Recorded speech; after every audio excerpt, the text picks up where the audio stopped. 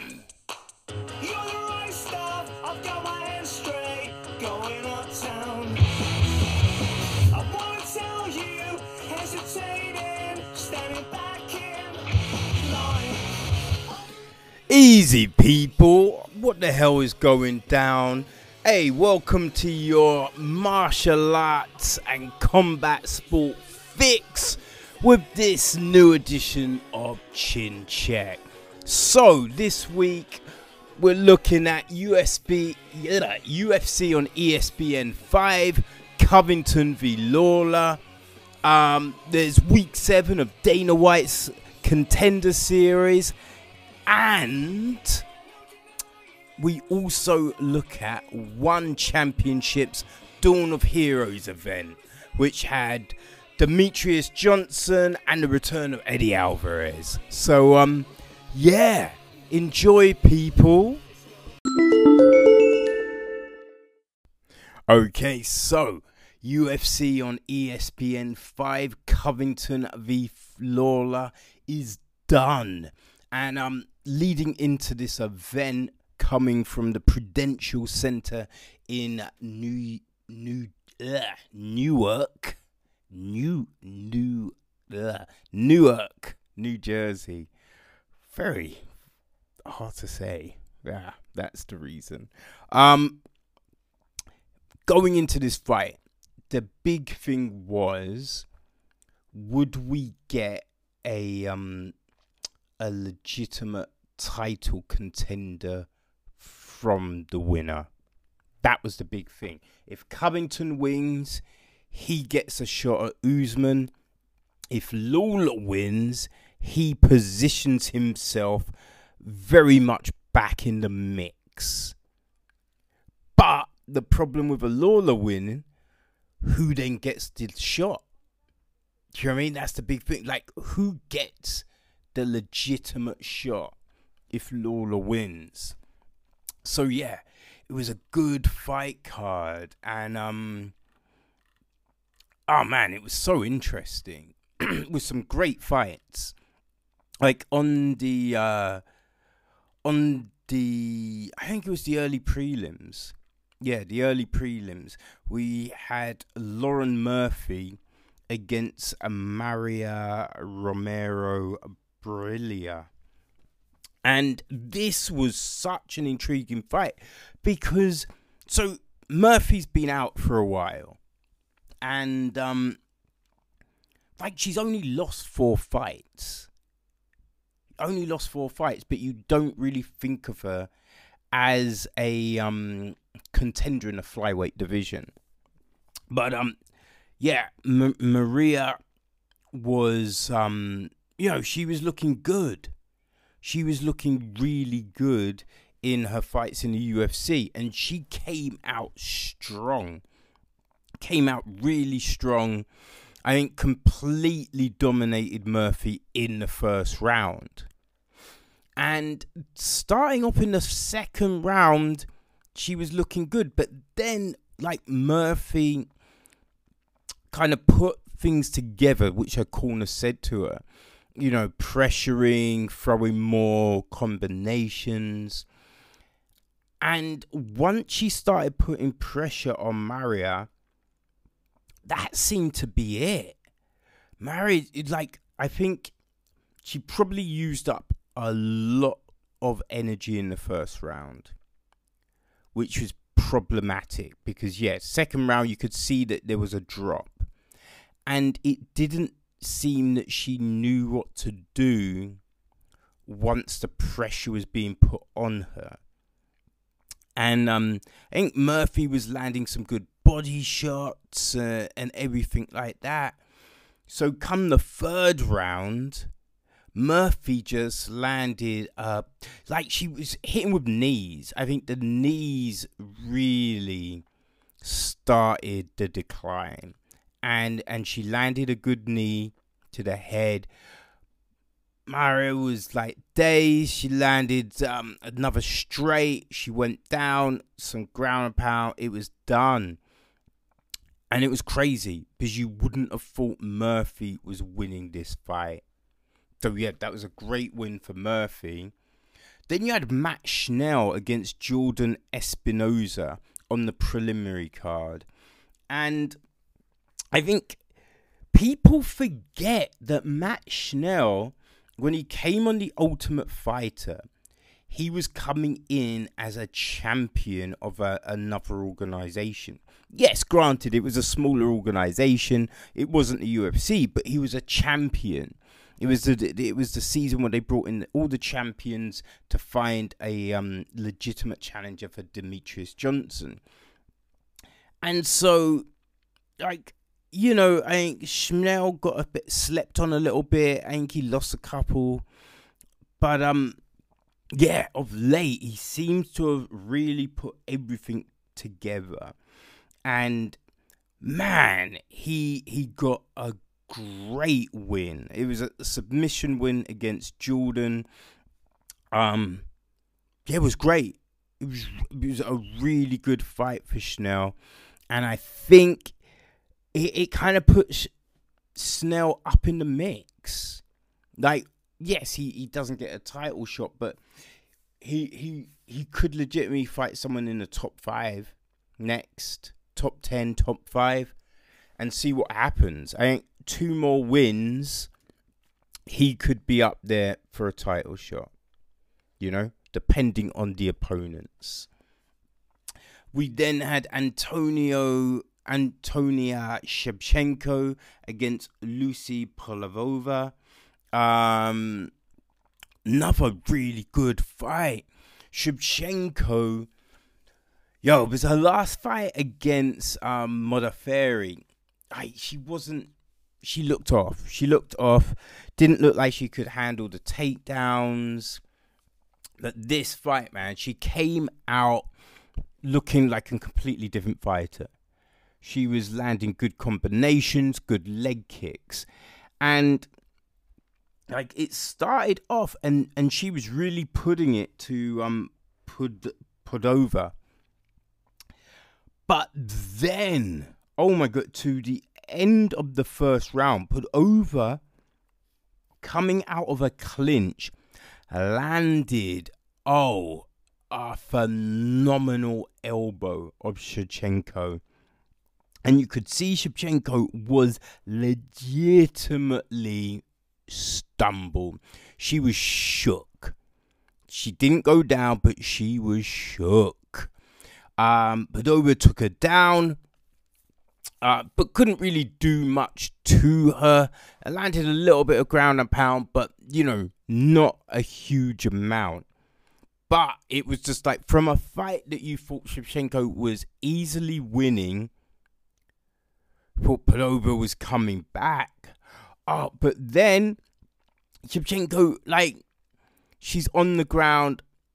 She gets an armbar. And my God, the armbar was tight. The armbar was tight. You thought it was done. But, man, the women have just another level of flexibility. It's crazy.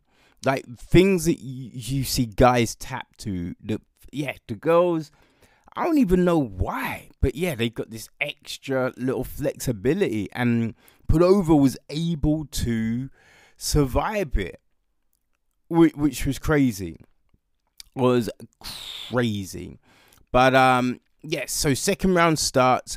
Shevchenko, like, she's got her wits back, and yeah, she's putting it back on Podova, putting it back on her, and she manages to get her down and landed a great.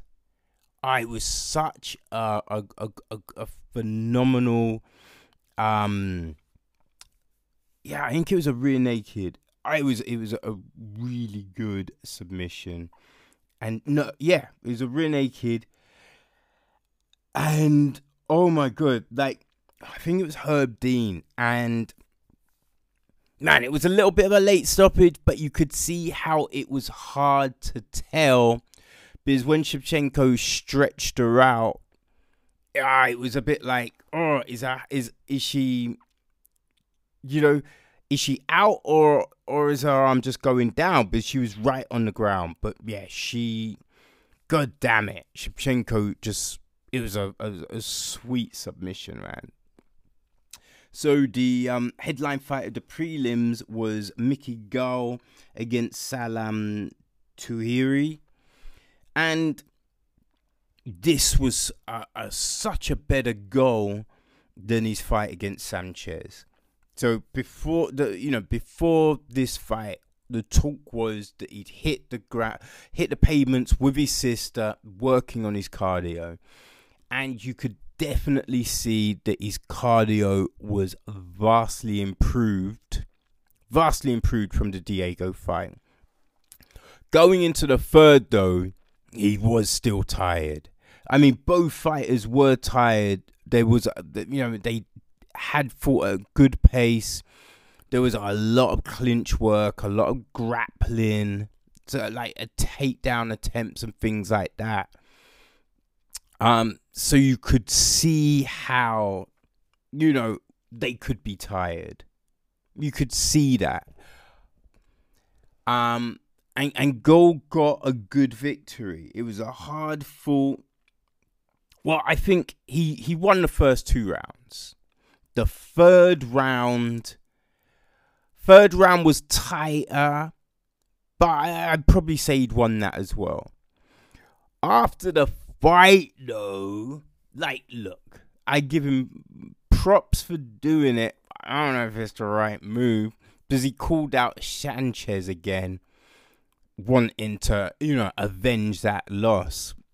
I can understand, but, he still don't have the cardio for that fight. He still doesn't have the cardio for that fight. Because Sanchez didn't look great against Guida, but he didn't look tired at the end. That's the big difference. And Gall, he fought well. He's put in work, but he looked friggin' tired come the end of this fight. You know what I mean? So I can understand why he wants it back, but I don't think he's ready for that Sanchez gas tank quite yet. So main card. First fight. I don't know. So you had Darko Stoichkic against Kennedy Nunchukwu. Now, Kennedy's last fight was against Paul Craig, and he just kind of shit the bed in that fight. He was winning, but just kind of gave it away. Just because he has a weird thing where he doesn't engage a lot. So he might be winning a fight. He might land some good strikes and whatnot, but he doesn't. Then he just doesn't engage for ages. But this fight, I have to say, you could see the improvement. You could see that work had been done, and he's looking to throw combinations. He was throwing some leg kicks.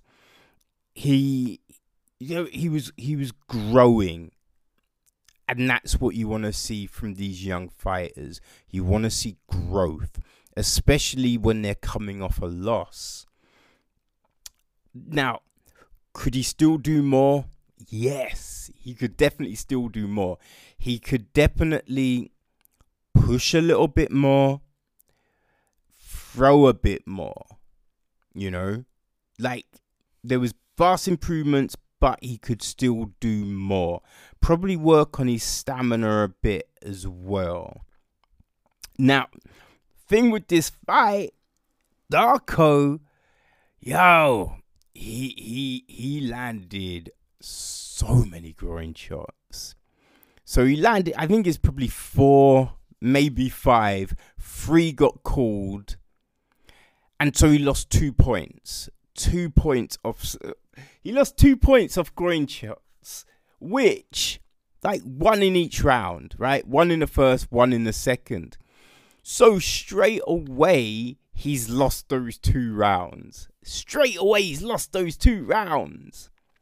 Right? So, at the end of the fight, and also, so, I think it was, I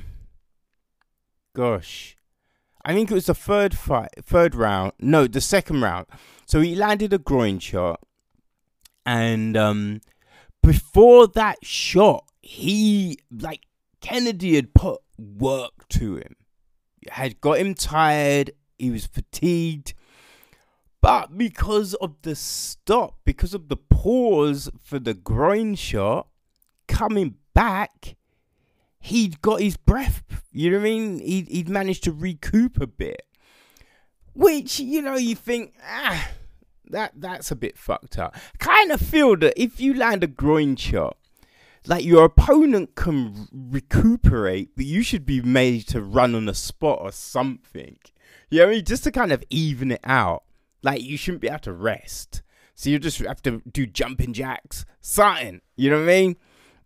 But so in the third round was closer, and you could see Stojic knew that he had to get a finish, but still Kennedy did well. He held him off. He did well. When the decision was called, it was so weird because Stojic acted like he had been legitimately robbed, just robbed of a win, and it's just like, son, you landed 2 groin shots. What the fuck? You lost 2 points. What did you think was gonna happen here? You crazy motherfucker. So yeah, next fight, Scott Holtzman against Dong Hyun Ma. Oh my god, this was a war. This was a straight up war. It was crazy. Now, Holtzman put Ma down in the first round with a beautiful, just fainted shot. Step back, looking like he was retreating, then came forward with the straight right. Put Ma down. And then Holtzman was able to get on top. Didn't do a lot on top. It looked like he was going for the Von Flue. But he nothing, none of them were really that close, to be honest. And he didn't really land any ground and pound. But then Ma got up, and from the next round was very back and forth. They were landing. He hurt Holtzman 2 or 3 times, put him down once. So this was a close fight, a really close fight. But as the second round is going, Ma's eye is shutting. From that punch he took in the first round, his eye was just closing up.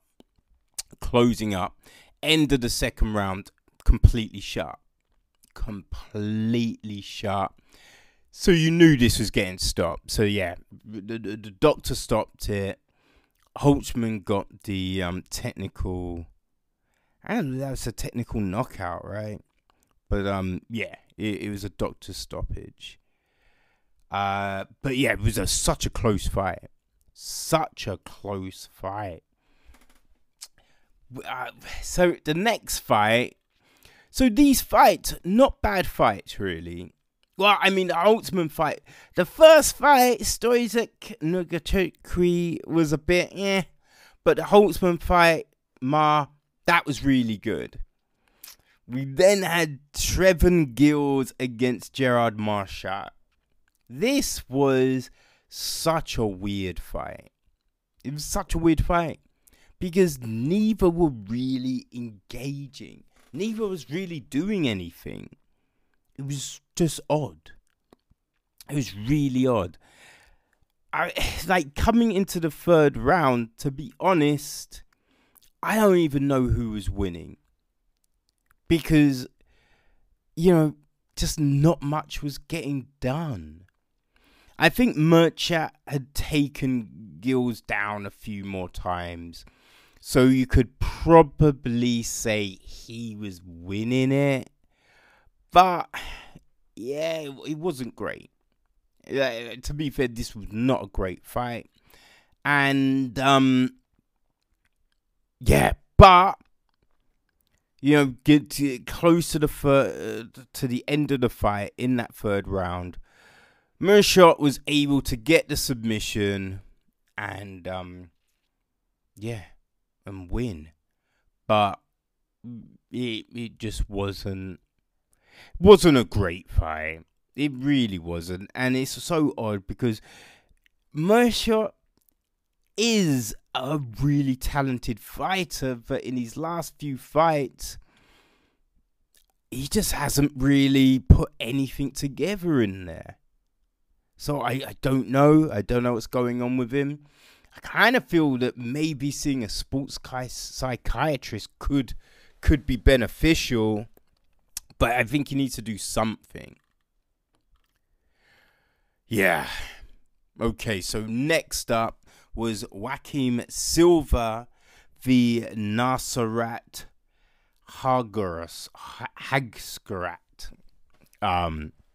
Yeah, butchered that. But god damn it, this was definitely needed after that last fight, because this was, this was crazy. This fight was crazy. Both were like trying.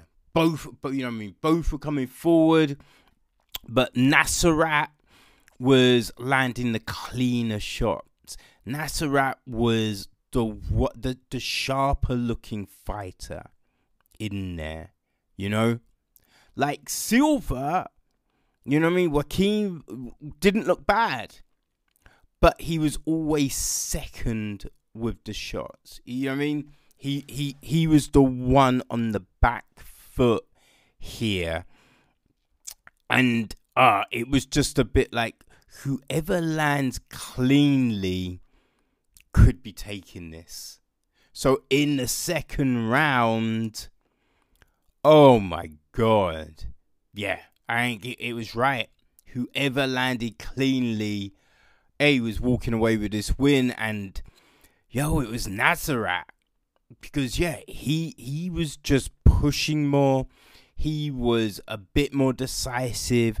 He was the fighter landing first, and he landed a beautiful over the top, right? Just I put Joaquim out.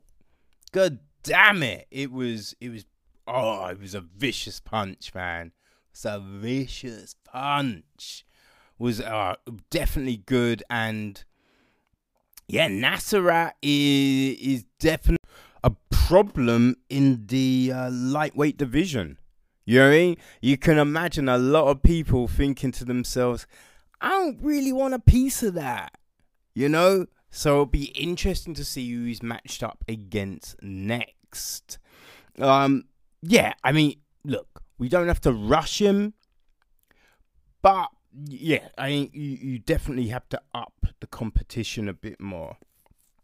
So we're now going in the co-main event, which was a battle between two of the veterans in this game, man. You know what I mean? Jim Miller and Clay Guida. And we saw Guida recently just put it on Diego Sanchez.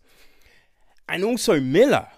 You know what I mean? Miller came off a really impressive submission victory in his last fight.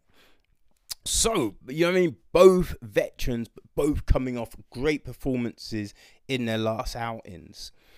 So it was just like, who can take this fight, man? Because, you know what I mean? Guida just doesn't stop. Like, Miller's a grinder, and he's got a great ground game. So it's a bit like, oh, this is going to be a tight one. This is interesting. And God damn it, we were not disappointed. Hey, it didn't go long, but it was a great freaking fight. It really was. So out the gate, Guida lands a great hook of Miller. Miller's dazed. Miller is dazed. Problem was, so Guida comes in on him. His guard is down slightly. It's not fully down, but it's down slightly, which gave an perfect opening for Miller, who then lands his own overhand on Guida. Guida's now dazed. Miller just grabs the neck and goes for a guillotine. And sink that one in nicely. Do you know what I mean? Oh man, and it was done. It was done. Because, god damn it, it was tight. It looked so friggin' tight. And again, Herb Dean, it was a bit like, you could say it was a difficult call, but there's a point where you just think, look, the way the arm kind of dropped, I thought he was clearly out. So, like, it wasn't uber late, but it was a little late. But it was a great win for Jim Miller. It really was. Hey, you're just kind of like, hey, maybe it was the Lyme disease. You know what I mean? And now he's kind of got a handle on it. Like, yeah, he's old, but what could he be doing? So, hey, look, do I think Jim Miller can go on a title run? No, I don't think. But I would say he can put on some goddamn good fights. So, hey, match him up with the right people. Yo, got some fun going on there. You know what I mean? Got some fun. Maybe a fight against like Dennis Seaver. You know, that could be a good one. Like Nick Lentz once he's fought BJ. Yeah, they could all be good fights. So who knows, right? Who knows? But yeah, I think Miller's probably got a few fights left in him. He did say, "Oh, UFC 300 isn't that far away." No, I definitely don't want seeing him fight that long, because UFC 300 is not that close. But we've got UFC 241 in a couple of weeks. So you think how many pay-per-views there are a year? We are a good probably 4-5 years away from UFC 300. So no, I do not want to see Miller fighting that long. That would be ridiculous. But yes, he does have maybe a couple more years with the right fights. But once he has one bad loss, though, I think that's it. He needs to go. But right now, he's doing all right. So yeah, let's see what the fuck happens, right? So, but now we got the main event. So it's Colby Covington against Robbie Lawler. There was beef going to this because Robbie used to train at American Top Team. He left. I can't even remember why he left, but he left American Top Team. Now Covington was all about, yo, I've got to beat Robbie for American Top Team, for Dan Lambert, all of that. So we had that, but Robbie didn't want to get involved with any of the trash talk. So it was just like, what was going to happen? And the way Lawler looked going into the Askren fight, oh my God. He looked in phenomenal shape. So you were just like, if that Robbie Lawler comes out, yo, this could be interesting. This could be interesting. Thing was, yeah, that he didn't look as, he didn't look like he was in as good a shape as he was for the Askren fight. So that was the first thing that kind of jumped out to me. I was a bit like, oh, okay. Well, yeah, let's see what happens. Let's see what happens. And I think the fight went, it started off how you thought it would start off. So Covington was relentless on the takedowns. For the first 2 rounds, he was swarming Robbie on the takedowns. And, getting them for the most part. Robbie couldn't seem to stop them. Which was a funny one because, I think we've seen Robbie have a far better takedown defense to what he showed in this fight, So that was a bit like, okay, yeah, we've seen better, but yeah, I guess. And Covington was throwing out like these pitter-patter shots, pitter-patter 1-2s, just pistoning that arms out there. They weren't hard, but it was just a constant stream. A bit like the Diaz brothers, or anyone from that scrap pack. So just boom, boom, boom, boom, boom, boom, boom, boom, boom, boom, boom, boom, boom, takedown, boom, boom, boom, boom, boom, boom, boom, boom, boom, takedown. And he was doing this. Now, Lawler was getting up from the takedowns. He was getting up, but you could see that this could be wearing on him. You could see that. Now, third round onwards, I'd say Lawler was able to stop a lot of the takedowns going forward. So he was able to stop a lot of the takedowns. But, and this was the odd thing, Lawler wasn't really throwing. He just wasn't really throwing. And it was strange. So, Covington, those first 2 rounds, he was taking him down, he was landing shots, and he was moving forward. In the third round, Lawler was able to stop a lot of the takedowns, but Covington was still coming forward, still throwing the shots. Which you were just like, what? I don't know what Robbie's doing. Now, he was, avoiding shots. So this is the thing. Lawler was avoiding shots. So he's using good movement to get out of the way of stuff. But he wasn't countering with anything. He wasn't really doing anything. He was throwing the occasional shot. But that was it. There was no real combinations. There was nothing. He wasn't taking the center of the ring. And you were just scratching your head. So in the second round, in the fourth and fifth round, Lawler started to come forward more. And when he did land on Covington, you could see that the punches were effective.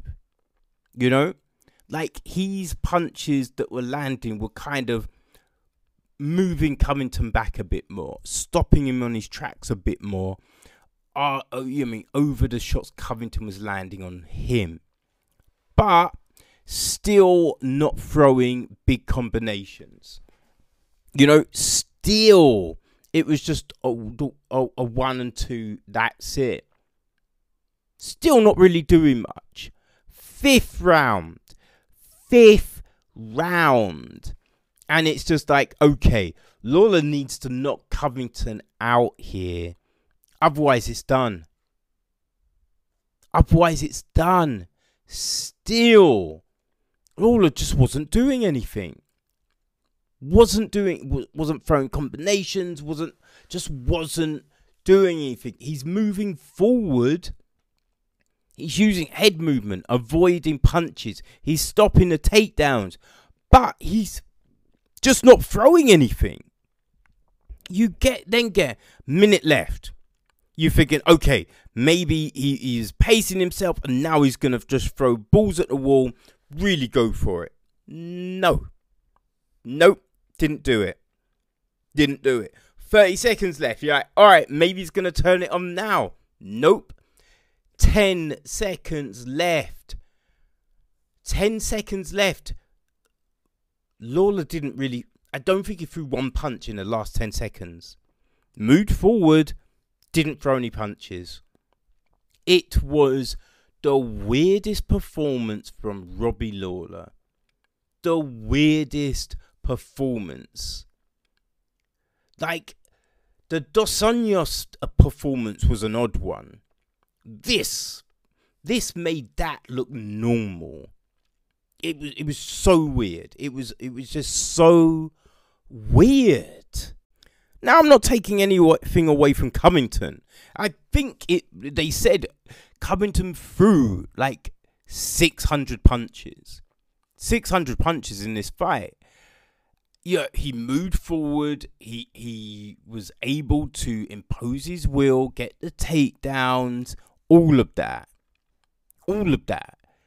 But you were just like, Lawler just didn't really show up. He just didn't show up. And yes, Covington threw like 600 shots. None of those 600 shots were like groundbreaking shots. They weren't great shots. Covington he's got adequate stand-up. He hasn't got great stand-up. So you'd have fought against someone like Lawler who has very good stand-up. Lawler could impose his will. You know? Just didn't happen. It was a bizarre fight. Then after the fight, I don't even know what the fuck is up with Covington. Like, yes, he wants to be a heel. He wants to play the bad guy. But he made the weird comment about Matt Hughes getting hit by the train. That you're just like, what the fuck are you saying? And it wasn't smart. Because, look, Covington had just had a great performance. Saying something like that, you're just going to alienate yourself. So, I don't know if he's going to face any fine for it or any sanction. But, someone should take him aside and go, listen, Kobe, look, we understand. You want to be the bad guy. You want to be the heel. But, look, there's no need for shit like that.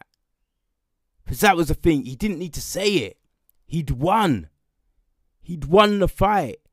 And what the fuck has Matt Hughes got to do with the fight? Other than Matt Hughes is good friends with Robbie Lawler. It was just weird. It wasn't needed.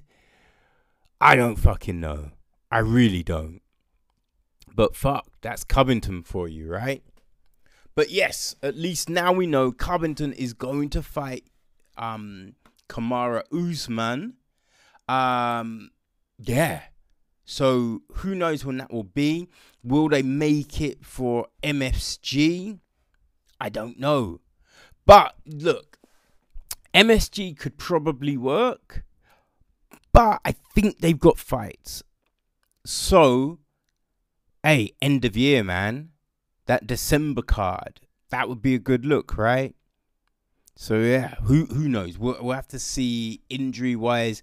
Because Usman he's coming off his injury. So, yeah, who knows? But we know that's the next fight. So, looking forward to that. So, next week, UFC is going to Uruguay. Ooh, that should be fun. And the fight card is looking looking kind of tasty. So we've got Valentina, so Antonina's sister, the champ. Valentina Shevchenko is fighting Liz Carmouche, putting her title on the line, and it's a rematch. Yeah, it's a rematch. Carmouche won the first fight, but won the first fight on a doctor's stoppage. So, it wasn't like a clear-cut dominant performance or anything like that, but Shevchenko will want that back. So that's the headliner. Co-main event, Vicente Luque against Mike Perry. Ooh. So yeah, two very good fights, man. And hopefully we will actually get to see Volkan Oezdemir against Latir Latifi. It's been cancelled and postponed a few times. But yeah, hopefully that fight will take place. That's going to be an interesting one. But yeah, there's some good fights. Tisha Torres is making a return. So she's fighting Marina Rodriguez. All right, we got some good fights on the card, man. Yeah, I cannot wait. Cannot wait. But yeah, so next week, UFC fighting in Uruguay. So that's Saturday the 10th of August. So you will hear thoughts on that next Wednesday. So people, remember to check back. All right? Cool. We will speak with you then. Okay, so this weekend there was a big One Championship event happening in Manila. And I kept on hearing that you could find these to watch for free. So I thought, have a look. And yeah, found it on YouTube. So I thought I'd check it out because Eddie Alvarez was making his return to the lightweight tournament. And Demetrius Johnson was fighting in the flyweight tournament. So, I figured, hey, this is a good time to dip in. You know what I mean? See what the talk's about. See how it kind of matches up and everything like that. So, there was quite a few bouts. So there was the main card that featured a mixture of MMA and Muay Thai fights. Yeah, so I think it worked out that there was 2 Muay Thai fights on the main card and 4 MMA fights. It was all very interesting because you had the 2 flyweight Grand Prix semi-finals, and then you had the 1 lightweight Grand Prix semi-final. Then there was the featherweight World Championship fight. Then there was a flyweight Muay Thai championship fight, and just a bantamweight champion Muay Thai fight. Now I think which ones to start with, really? I think like the Muay Thai fight was interesting. The first one, and that was Rodlek. I'm not going to even attempt the surname, but yeah, Rodlek against Andrew Miller, who was coming in as a late replacement. And Miller had, he had the reach. But I think his big problem was he couldn't hold Rodlek off. his punches weren't stinging enough to stop Rodlek moving forward. And then, he got caught in the clinch. Like, considering he was a late replacement, like, it went to the third round. And I think Miller did fight well, but he just didn't have that power. So, Rodlek landed a really nice hook kind of uppercut in close, in the clinch, that knocked Miller out. Then there was Danny Kincaid against Reese McLaren, which, this was an odd one for me, because in the fight, Reese McLaren had taken Kincaid down in the first 2 rounds. In the first 2 rounds, he'd managed to take Kincaid down and kind of control him on the ground. There was some scrambles and stuff like that, but it always ended on the ground with McLaren like on Kincaid's back or on top. In the third round, Kincaid was able to land some shots and stuff like that. And so he probably finished on top. But I would have given the first 2 rounds to McLaren. So when this was given to Kincaid, I was a bit like, oh shit. Okay. Interesting. There's a little bias going on. Definitely a little bias. And it was interesting because, so the commentators were Michael Chavello and Mitch Chilson. Now, Chavello, he's a seasoned dude. You know what I mean? So he's been around for ages, and he was pretty measured. But I have to say, Chilson's commentary was kind of odd. It was very biased. Very biased. I kind of felt. And especially in this fight. And the odd thing is, usually when you're watching something and the decision is a bit questionable, that gets addressed. Wasn't addressed at all. Like, no one brought up the fact that, all right, McLaren kind of controlled the first 2 rounds. Like, no one mentioned that at the end, which I was a bit like, oh, yeah, that's a bit odd.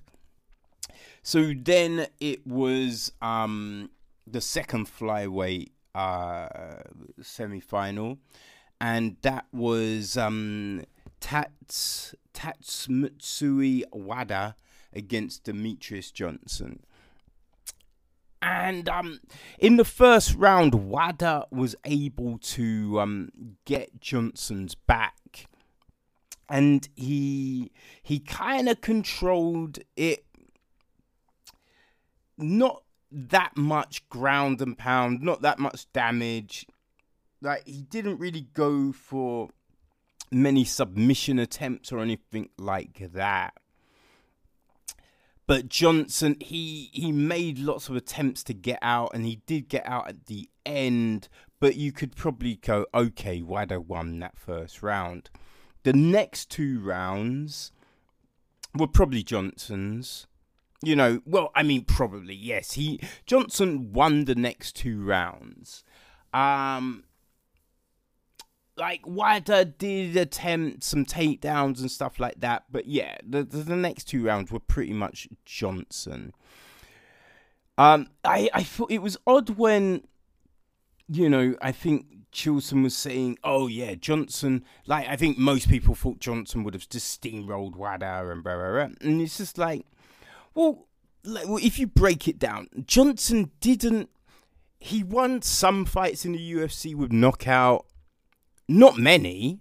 Like, it's not like he had a wealth of knockout victories. So a lot of his victories were submissions and things like that. But a lot of his fights did go the distance. And if you're fighting someone in the semi-final of this Grand Prix, they can't be a walkover. Because what's that saying about the Grand Prix? So the thought that Johnson should have just demolished WADA in the first round, it seemed a bit odd to me.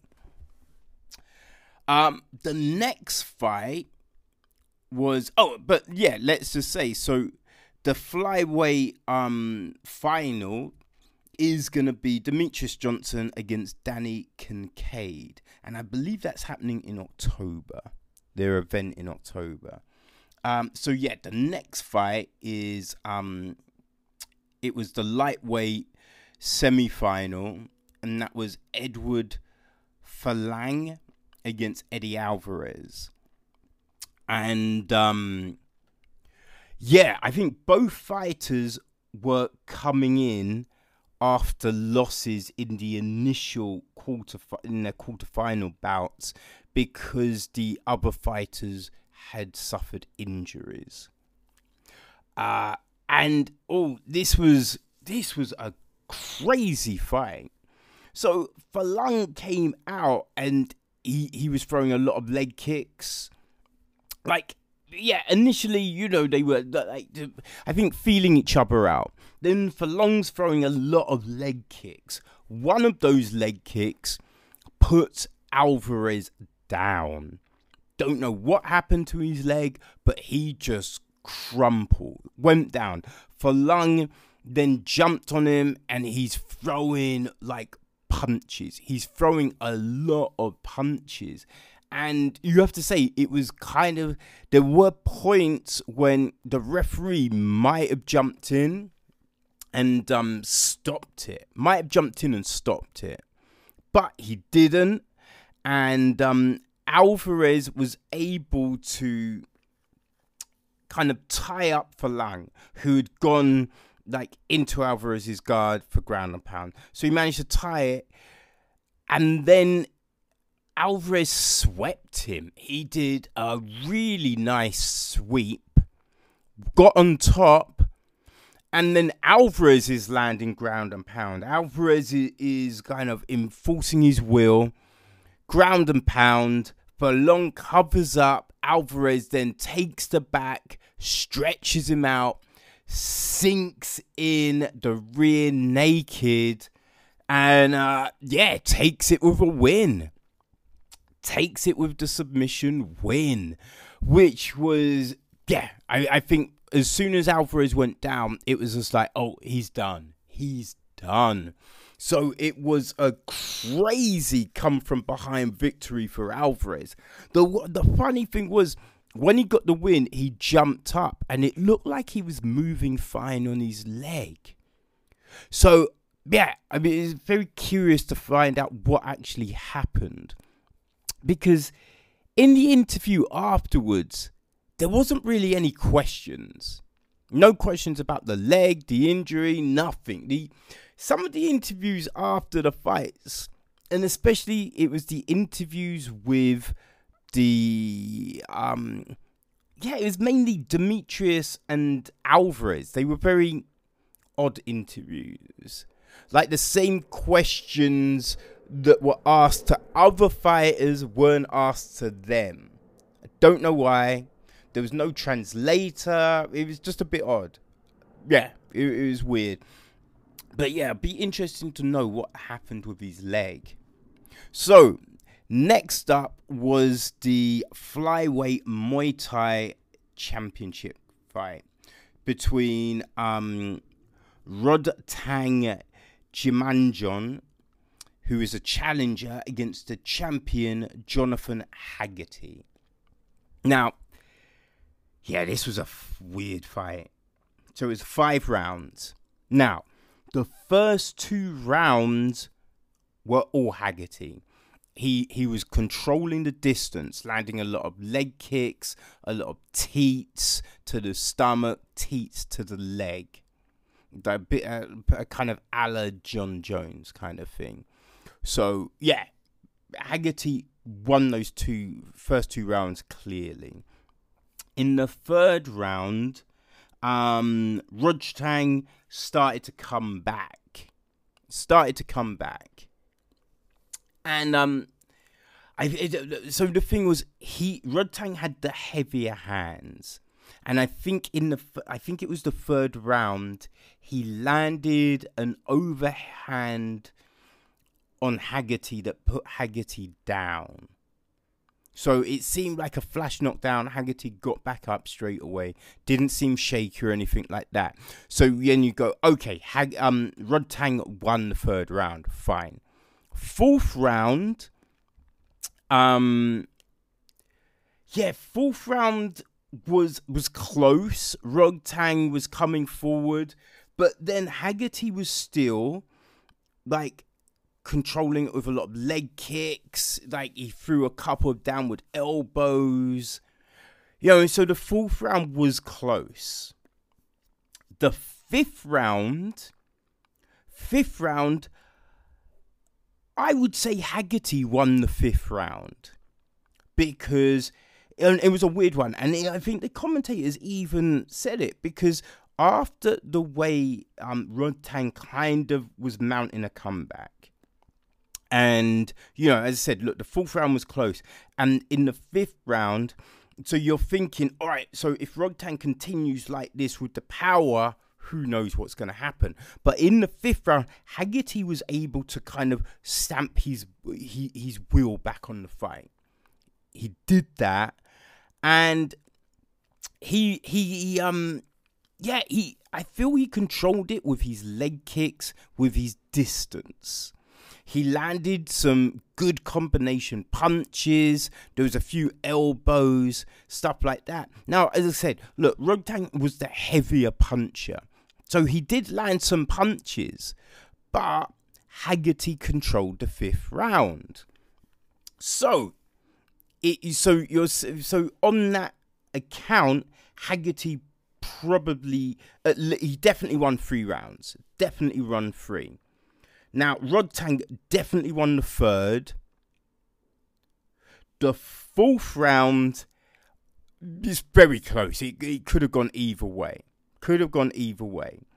But even if it went to Rodtang, Haggerty won that fight, right? Haggerty won that fight. And he's the champion. So a lot of times it's always felt that the challenger has to kind of take the belt, which watching this fight, Rodtang didn't. He didn't. So it was just crazy when it was announced and new. And it was just like, what the fuck just happened there? It was crazy. But again, commentators didn't say a thing. So there was no, whoa, that was a crazy fight. Now, they did say Haggerty fought well and everything like that. But it's a bit like, I would have thought if you're watching in any other organization, you kind of feel that the commentators would have been, whoa, Haggerty must feel upset, because on all accounts, it looked like he might have won that fight. Now, it was very close, but I think money was probably on Haggerty winning that fight. But a fight as close as that, automatic rematch, right? There was no talk like that. It was just kind of heralded that Rodtang is this, he won it, kind of clearly won it, which was bizarre. It was very bizarre. But Haggerty took defeat well. He didn't kick up. He didn't do anything like that. But yeah, it was interesting. Very interesting. So then was the last fight of the night, the main event, and it was the Featherweight World Championship with the challenger Guillermo Muchemia against Martin Nguyen. This was like the interesting thing about this fight. So it went 2 rounds. The first round, Matsumiya was able to take Nguyen down. So was able to take him down, and continuously take him down, and kind of control that first round.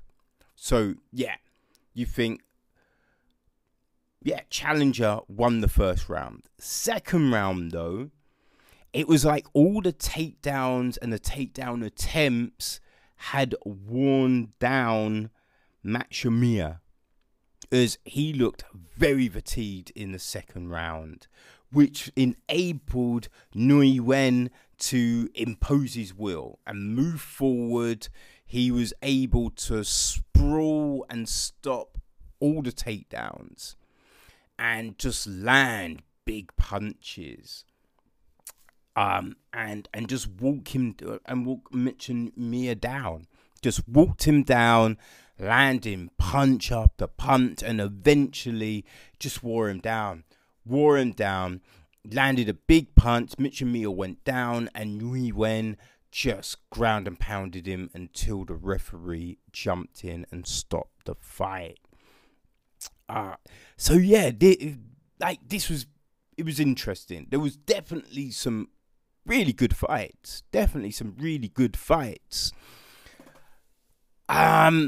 Yeah, there's just a few things that were just a bit like, this is a bit, it was a bit frustrating. Like, as I said, look, some of the decisions were very questionable and seemed to be biased towards certain fighters. So there was that. Then, like, they've got the lady that announced the Pride fights. Now, to be honest, I know a lot of people were huge fans. I was never a fan. I just find her announcing style just kind of irritating. So there was that. And one did a lot of featurettes during the broadcast. Featurettes that are like, our fighters are superheroes and stuff like that. And then there was also these ones like, where there was a little kid and he's going, oh, I look up to Angela Lee. She's a superhero to me. And then another guy was just like, oh yeah, I look up to this fighter. And then an old guy was like, I look up to this fighter. And it was just this. And it was just a bit like, oh God, this is so forced. Like, their promos were just a bit too forced for my liking. I just wanted to watch the fights. So, yeah, I didn't want to watch these weird, forced, and long promos for one. So that I found frustrating. Yeah, the commentary was kind of biased. The judging, kind of biased. The announcer woman, irritating. There was another two things that I found odd. So it's fighter v fighter, but when they were announcing it, they were always announcing it like, oh, so this fight is from Australia, so it's Australia against Japan. And it's not Australia against Japan, it's a fighter against a fighter. But they'd announce it like it was a country against a country. Now, if it was like national teams, that's fine. But it wasn't. So that seemed very odd. And then during the broadcast, they'd announce it like, oh, so it's one championship coming from Manila and airing to 2 million. It was something like that. I forget the actual number. But let's just say 2 million potential viewers. And it's a bit like, wait, what are you doing? You can't say 2 million potential viewers. Because anyone can say that. Like any boxing event, any martial arts event can say, oh yeah, there's 20 million potential viewers. Which is, it's false. That you like, just seemed weird to announce this viewership that isn't confirmed, isn't real, and who gives a fuck? No one in the arena cares. Like, no one watching at home cares. Like, after the fact, you can put out the viewing numbers, but while the event is going on, why are you putting out these weird figures? That just seemed really weird to me. That and all the glow sticks. Loads of people in the crowd had these glow sticks. And every time they showed coverage from previous events, it seems to be a thing. So I don't know if people buy them or they're handed out. But yeah, just these weird glow sticks that everyone has. It's definitely a different animal to the MMA that we're kind of used to watching. And I never got round to watching Pride, so I don't know how similar this is to that. But yeah, as I said, look, the fights were good. So hey, I mean, I'm definitely gonna check out the October event with the finals for the tournaments on, because it'll be interesting to see if Johnson and Alvarez can take those belts. But yeah, as it's all free and all, yeah, I'll probably try and check out following events on YouTube. But yeah, we'll see. But yeah, this was One Championship's Dawn of Heroes. Yeah, and I imagine it was probably gonna stay on YouTube, so it is there if people want to watch it. Okay, so it's week 7 of season 3's Dana White's Contender Series.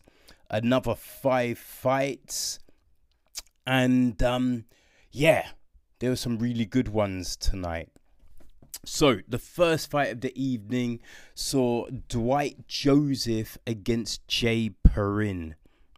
And I believe Jay was coming in as the favourite. This was a very back and forth fight. I mean, both started to look a bit tired after the first round. And I think one of the problems with this one was I think both could have shown better fight IQ.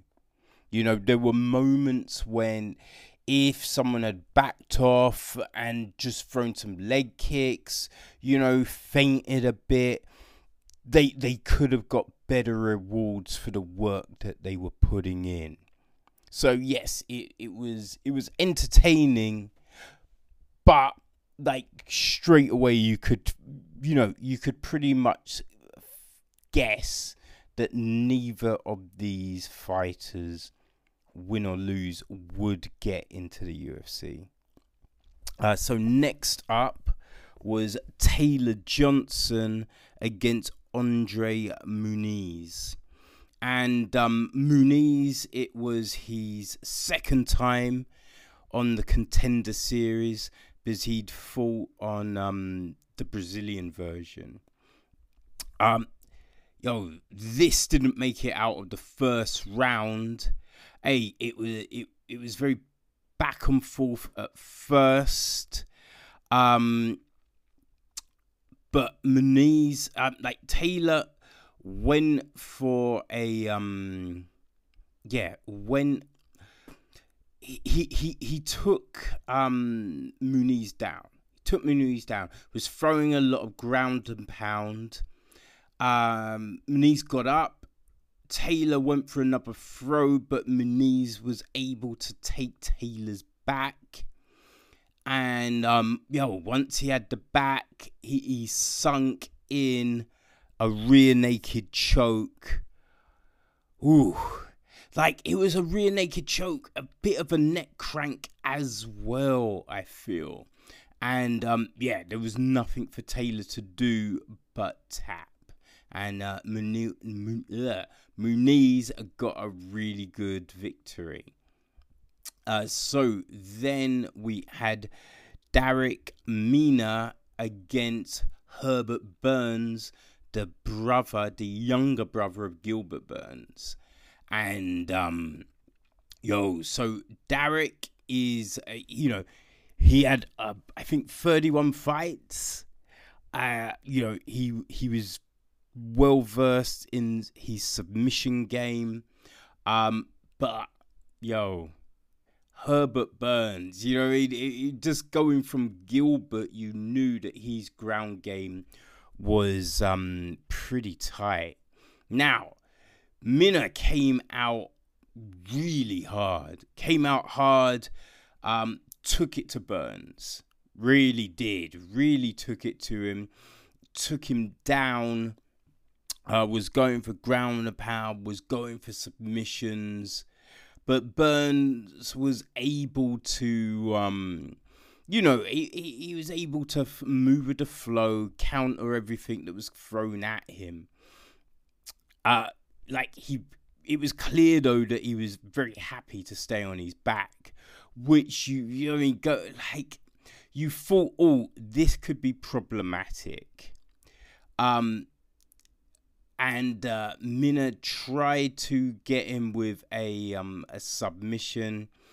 Burns countered, threw up his legs for a triangle. Mina avoided that, left his arm in though. So Burns kept hold of the arm, threw up the triangle again, pulled him down with the arm, tightened up the triangle, and that was it. He pulled the head down, and there was nothing for Mina to do but tap. Oh man, 2 fights with quick submissions. Both Muniz and Burns looked very good on the ground. You kind of feel that these two are probably looking like they're getting a contract.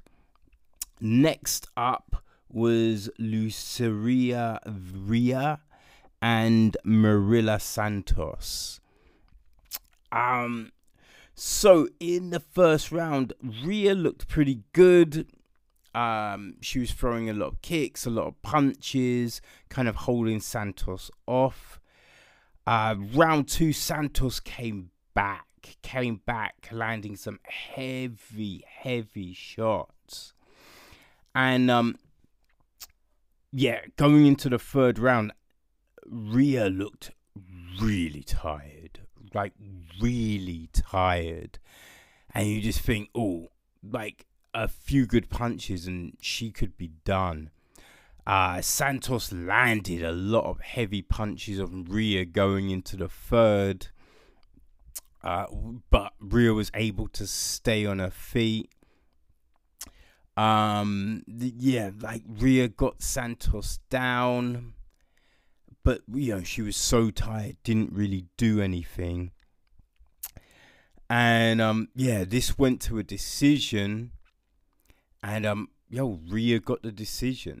It was a tricky one because, Santos really turned it on. She came back in the second. And you kind of feel she dominated the third, even though she was taken down. One problem for Santos was, in the first round, she was really happy to be on her back. Really happy to be on her back. Didn't make much of an effort to get up. And there was, I think she did it in the second round as well. So you wonder if this played in the judge's mind when they handed out the decision.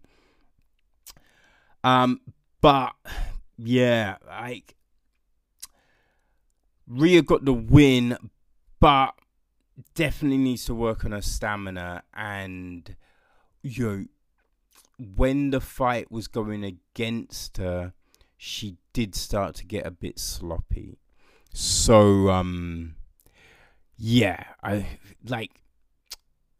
don't think she is, watching it, I didn't think she was going to get a contract. So then the last fight of the night was Omar Antonio Morales against Harvey Park. And, oh, god damn it. Like, Park came out hard. Like, Park was the LFA champion. So he came out hard,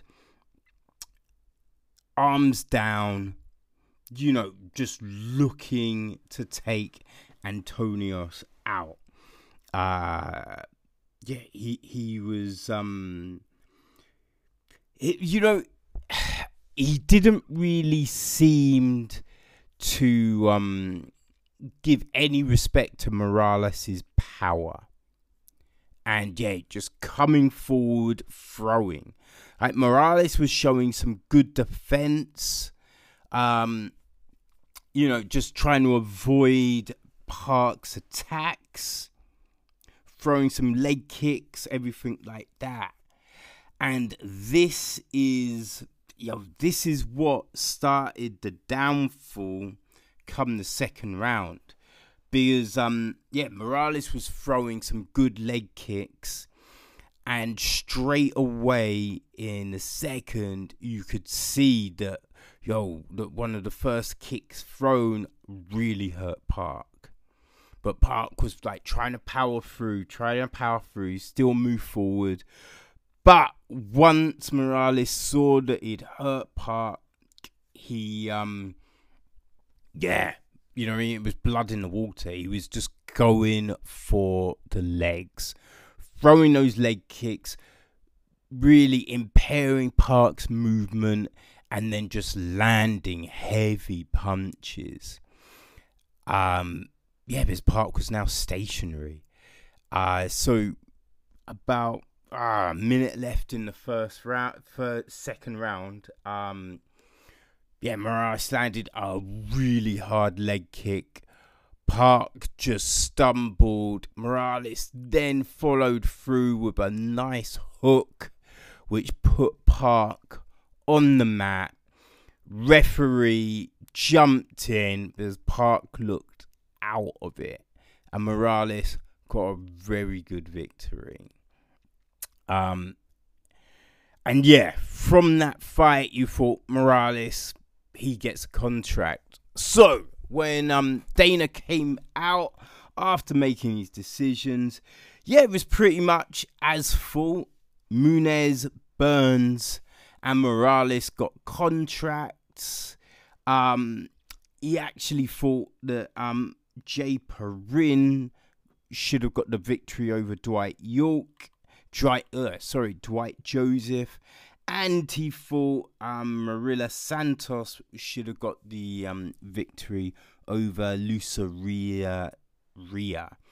But I think he gave some good feedback on the fighters and feels that any of the others could make their way to the UFC soon.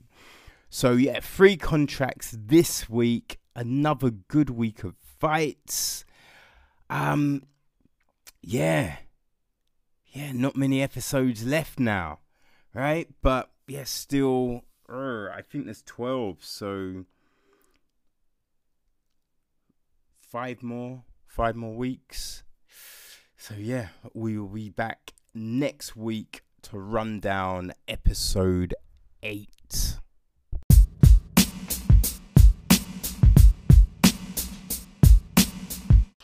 Okay, people, so we are drawing to a close, but there's a lot of MMA news out there this week. All right, so we all know Cyborg has left the UFC.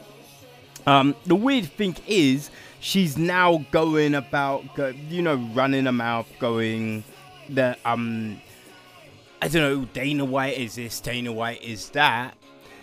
But the crazy thing is, she was the one that was lying. It was, there was hard, solid evidence that she lied. Now, she can say for all she likes, oh, the production company edited this video. The production company works for her. It was up on her, you know, social media pages. So for her not to, and also the video was up for a good few days before she pulled it. So you're telling me that she knew nothing about? No, she knew everything that was going on. But she, you know what I mean? She was called on it, had to take it down and apologize. So I kind of feel Cyborg is full of shit. Now, some of the big matches. So Zabit Magomedashirapov is going to be fighting Calvin Kattar at the... it's going to be the co-headline for UFC Boston. And I believe the headline for that is Chris Weidman against... oh, God. Man, I can't think of my man that's going to be fighting Dominic Reyes. That's it. Chris Weidman, Dominic Reyes is the headline. So So Zabit is fighting Calvin as the co-main, which is, that's a big fight. It's a big fight. You know what I mean? That could potentially rocket the winner within a hair's breadth of, title contention. So also, apologies, people. Yeah, also, Holly Holm is going to be fighting Raquel Pennington in Australia. This is actually a rematch because Holm fought Pennington in Holm's UFC debut. She won it on a split decision. So it'll be interesting to see how this one goes. Also, people, in news that I think a lot of people were calling for, Frankie Edgar is going to drop down to the bantamweight division, a weight class that many feel he should have been competing at for years now. And I think the hope is for him to make his debut on the MSG card in November, which, it seems like that is a good seems like it's a good time frame for that fight to happen. But yeah, all big news. Oh, and also Corey Anderson, Johnny Walker has now been confirmed, and that's going to be taking place on the MSG card in November. So some interesting stuff going on. The next fight card is we've got UFC's debut in Uruguay with Valentina Shevchenko fighting Liz Carmouche in the main event. And on Friday, there's an Invicta card. And I believe that they will be crowning a new flyweight champion. So, it's going to be another fun week of martial arts and combat sport. So, people, we will see you again next week for your weekly update. Alright? Cool. Check it in. Peace.